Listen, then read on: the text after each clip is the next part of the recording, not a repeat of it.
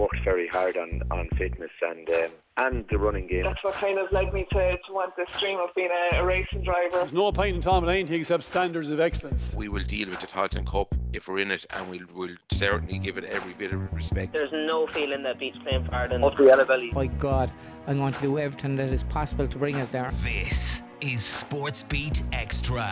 Continuing on with today's coverage of all things sport, and this is the latest edition of SportsBeat Xtra.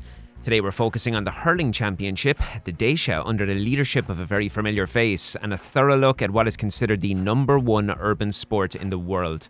If you're just tuning in, I'm Sean Connolly, and as always, you're very welcome to SportsBeat Xtra. 5 counties, one big sports show. SportsBeat Xtra. Kicking off today's show with a legend in the Waterford hurling scene, Mr. Stephen Frampton. Pleasure speaking with you, sir. How is everything with you? Great, Sean. Yeah. Good. Couldn't be better. Glad to hear it. Now, I suppose I want to touch on club and inter-county today, but let's kick off first with the Waterford Club Championship. How impressed were you, I suppose, first and foremost, with the quality that was on show throughout the entire championships? Yeah, I think. Look, I think there's a lot said about Ballygunner and running away with championships, and that was far from the truth this year. And Darragh O'Sullivan, the manager, put it quite plainly like that. I think the standard is improving all the time in the county championship, and teams are certainly catching up with Ballygunner. But it was I suppose comfortable enough, but it wasn't it wasn't as comfortable as previous years. So the standard is improving all the time, and that can be only good. And with the new format that's coming in next year with Premier Intermediate teams and intermediate teams, it can only bode well for the future. But it was a good championship this year, but easy for me to say as a Ballygunner man as well. That's it. And I suppose one thing you touch on, and it's something I would agree with, even though the final scoreline was 2-11 to 8 points against Mount Sion, I don't think the game was very much as far as that would suggest. I know All-Star goalkeeper Stephen O'Keefe, he inspired the side to a record equal in 9 county titles, and I wonder just how important was his penalty save in the first half? Well, look, the actual fact, it's quite unusual for a goalkeeper to get a man of the match award for a final, and that kind of pretty much says it all for me, that he was the difference, and it's very easy for me to say he was the difference between the two teams, but he made 2 significant saves, and one was from the Austin Gleeson penalty, and the second one, and a little bit more important I thought than that, was the save right at the start of the second half, where I think it was young Alan Kerwin took a shot, or it might have been John Kennedy took a shot, and it was actually a decent strike, and it bounced in front of him, and he made it look like an ordinary save, but it was quite a difficult save, and it was at a time when Mount Sion were coming back at Ballygunner, and it really would have inspired Mount Sion to come back at Ballygunner even more, because they were making headway, and it really that save in actual fact was probably the winning of the game. So he's been inspirational, has been for years for Ballygunner and for Waterford, and that was I felt that was a massive difference in the game, that particular save. I'd agree with you, absolutely. When we stick with Ballygunner, as when you move towards talk of Munster, All Ireland, how do you evaluate their chances in going all the way again this year? It just feels an awful long way away, and I know in particular that the Ballygunner lads, and this is very much cliched, but they will have nothing else on their mind, only the Tipperary Championship and who that may be, and that's not over yet. But it's a long way back to go to start talking about Munster finals or All Ireland finals. I do know there's a few teams that would have history there, and the Pearshig and Limerick are going very well again, and they kind of slipped a little bit last year, but they're going to be back in the reckoning as well. But and of course the obvious one, Ballyhale as well, are going to be there as well. So look, there's a long way to go. Ballygunner certainly wouldn't be thinking along those lines at all. It's just the Tipperary champions and who they may be. It looks like it may be Drum and Inch. They seem to be the form team in Tipperary at the moment, and Shane McCallan, I'm sure, be inspiring them. But at the moment, there wouldn't be any mention of any Munster Championship or any All Ireland Championship at this stage. There's a long way to go for that. Turning attention to Intercounty, a new setup on the touchline in Waterford, and obviously you had several wonderful years there yourself. Obviously something that you had said previously, when with the side, that you weren't like Tipperary or Cork or Kilkenny, that you try to win every game. Now, do you think that focus, I suppose, on that league side left a little short of energy for Munster and ultimately why it was anticipated? Yeah, I don't think so. No, I don't think that the fact that we won the championship, I thought that would have helped things, to be quite honest, because there's nothing like winning.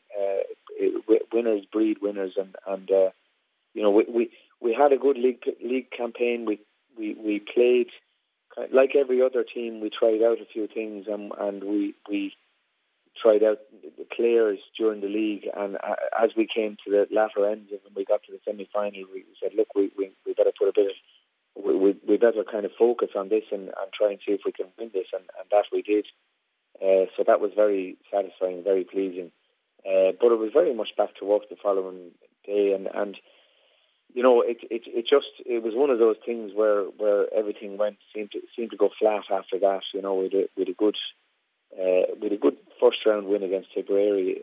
Having said that, Tipperary weren't the team, weren't their usual Tipperary last season. And I suppose we beat them. It wasn't too difficult a win for us down in Welsh Park. We kind of had a decent enough performance up in Limerick, but so it really kind of was like our form was kind of was kind of hidden in those first two matches. But really the alarm bells rang when we played Cork down in Welsh Park, and we were quite poor that day, and that followed into the Clare match as well. So, it just seemed to go flat after that, and as I said, very disappointing and very difficult thing to turn around when with such a short period of time into the matches. As you know, they seem to kind of come in, one after another in the championship with the new format. So very hard to kind of stop the tide at that stage, But look, that's everybody has problems, and every team management has issues to deal with, and unfortunately we just ran out of time. We weren't able to deal with them in that time, but that's the way it goes, and hopefully the lads will learn from that, and under Davy this year or next year, they'll learn from that and be a better team as a result of it. You've naturally drawn on to what I was going to ask you next about Davy, and as a Waterford man through and through yourself, are you excited to see how the squad responds under his tutelage? I am, absolutely. I mean, look, first and foremost, there's a great bunch of players there, and they've worked so hard, and they're really good bunch of fellas, genuine fellas that will run to the end of the earth to do everything for Waterford and to win. And I couldn't speak more highly of the players. And look, sport is sport. You don't always get what you deserve, but like they deserve to win a championship, and they would deserve to win trophies. And look, hopefully, I think Davy. Look, Davy has a track record there. He's been there before. He instantly tends to get a really good reaction out of players, and his enthusiasm and his fight for the game. That's infectious, and I'm sure it'll have a very positive effect on the players. And look, sometimes the players like a bit of a change, and like we all do. So I'm excited to see how it goes next year, and I'll be up on the banks shouting and roaring and shouting for the Asia as well. So it's exciting to see what happens next year. And there's a lot. Look, Waterford GA in general is exciting at the moment. The Camogie players have done very well with their All-Star nominations during the week. We've hopefully got Welsh Park starting to be redeveloped soon as well. So it's exciting times for Waterford GA, and hopefully we'll see that on the field with the results next year. You're totally right with the Camogie side. I mean, getting a record equaling 7 All-Star nominations is tremendous. I just want to stick with Davy just for 1 second, and not Davy, more so the team. But there's a notable addition in that of Donncha O'Callaghan as a performance coach. How much of a weapon do you think that can be for the Daisha? God, well, that's the $1 million question. I really am not going to hedge the question, but I really don't know because I didn't realise that. Like obviously Davy has worked with him, so Davy knows Donncha O'Callaghan very well. And look, Donncha O'Callaghan has a fabulous reputation. Has been an elite rugby player, has played at the very highest level. So that can be absolutely, there's only positives that can come out of that when you've got a guy of that stature in a dressing room and talking to players. I'm not sure what his role is, but all I can say is that it has to be positive from what I would see. And I know players react to dealing with and talking to elite players, elite athletes, whatever the code may be, whether it's rugby, soccer or tiddlywinks. If they're, like the players would appreciate someone like that being in the camp. And I can only say that it sounds very positive. I don't know what that positivity will be.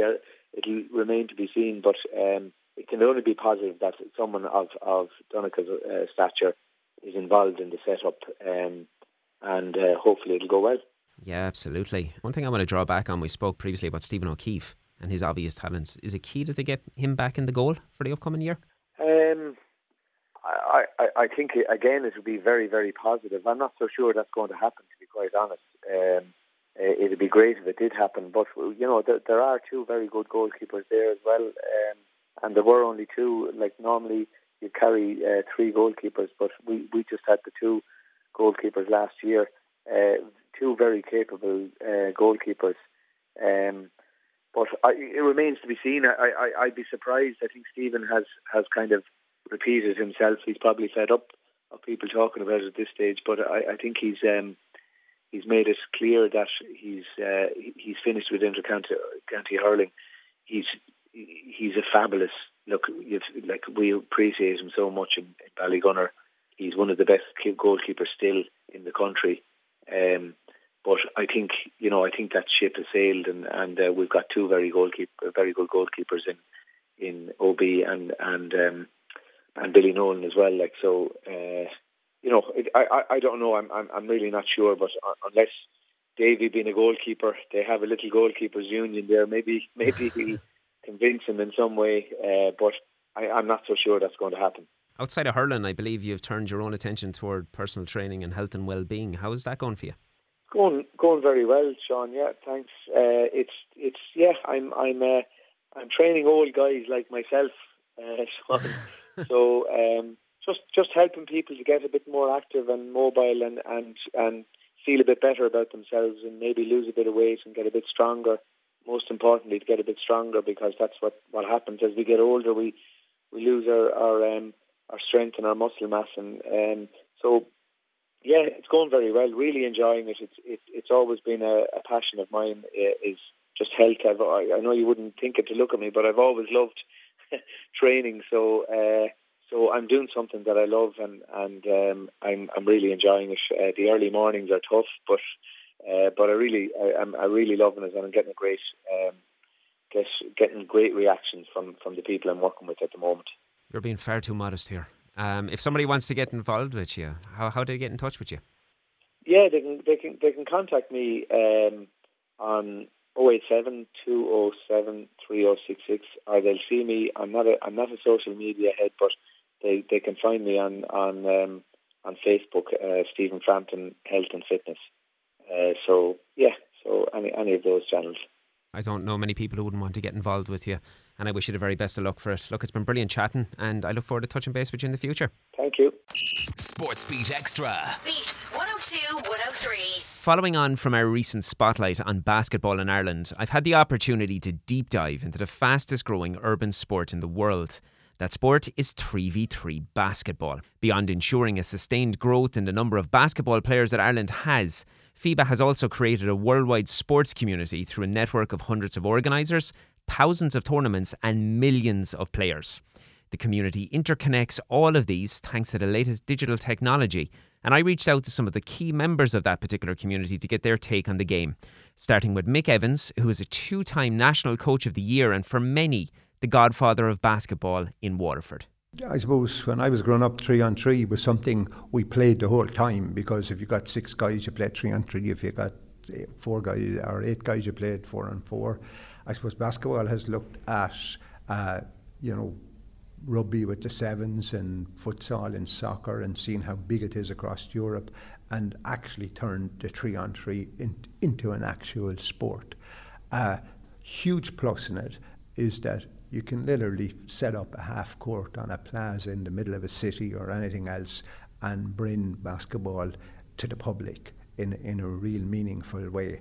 Little by little bit like you've seen beach volleyball set up in the Olympics or something like that. So it's very easy to do, great to watch, because with only 3 players on the court, there's loads of space, or on half a court there's loads of space, so the players can have more space to kind of do things kids love to watch, dunk balls, put balls between their legs, and they're not sort of in a confined space. So it gives that great sort of element of enjoyment that maybe a tight game, and basketball is a different style of a game, but people like to watch it, even if it's kind of on the street. People will stop and watch it for a little while, and then that sort of generates interest in basketball.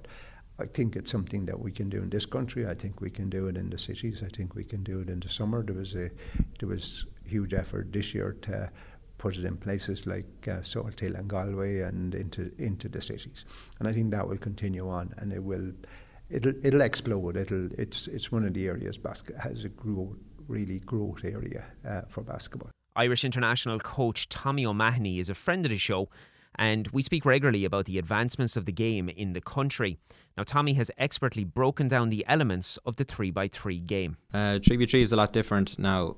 Obviously, there's less coaching, because in 3v3 there's no coach allowed to be on the side, so the players coach themselves, and they literally just play the whole time, and it's 10-minute game, and basically unless the ball goes out of bounds, it just keeps going and keeps going. So a lot of people like it just because there's no stop start, and it just keeps going. And a lot of it, obviously, most of the stuff, it happens in outdoors. For Ireland, which obviously it's difficult with the weather, but most European countries, they have outdoor courts everywhere, and people just play 3v3 because obviously there's limited numbers. You don't need a lot of people to train or a lot of people to do it. So I think it has advanced. Like, we would have sent teams away to Europe in 3v3.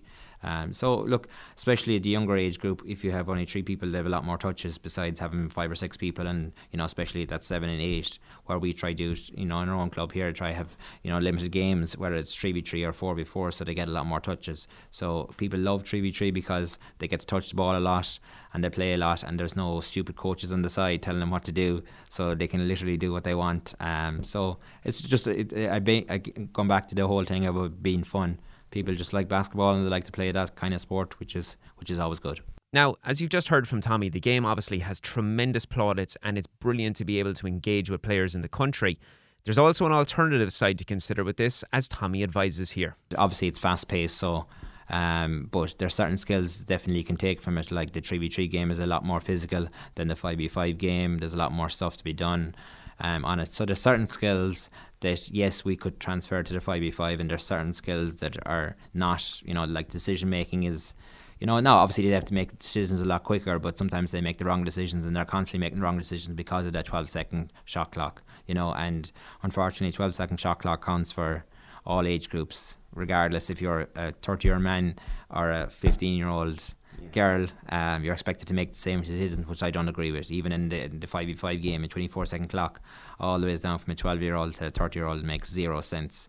When someone's been played the game for 20 years, they expect to make a lot better decisions, where a 12-year-old should take a bit longer to make those decisions besides rushing her the whole time. Gillian Hayes has basketball in her blood, and this has been passed down to her children.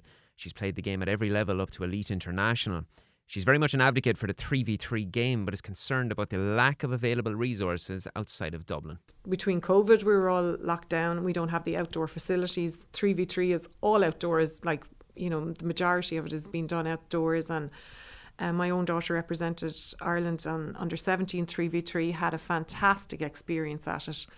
I'm just sorry it wasn't around when I was playing, because it looks like just so much fun and such a quick sport. But I do think we lack the facilities to do it. Like Basketball Ireland at the moment are doing their best. They have 2 outdoor courts that they can remove and bring them all over the country. We haven't seen it in Waterford yet, unfortunately, but hopefully someday it will. They bring it on a road tour around, and kids absolutely love the sport, but I don't think, again, we lack the facilities to, if there was half 3v3 court in the park, or somewhere in Waterford, then it might raise the profile of it a little bit more here.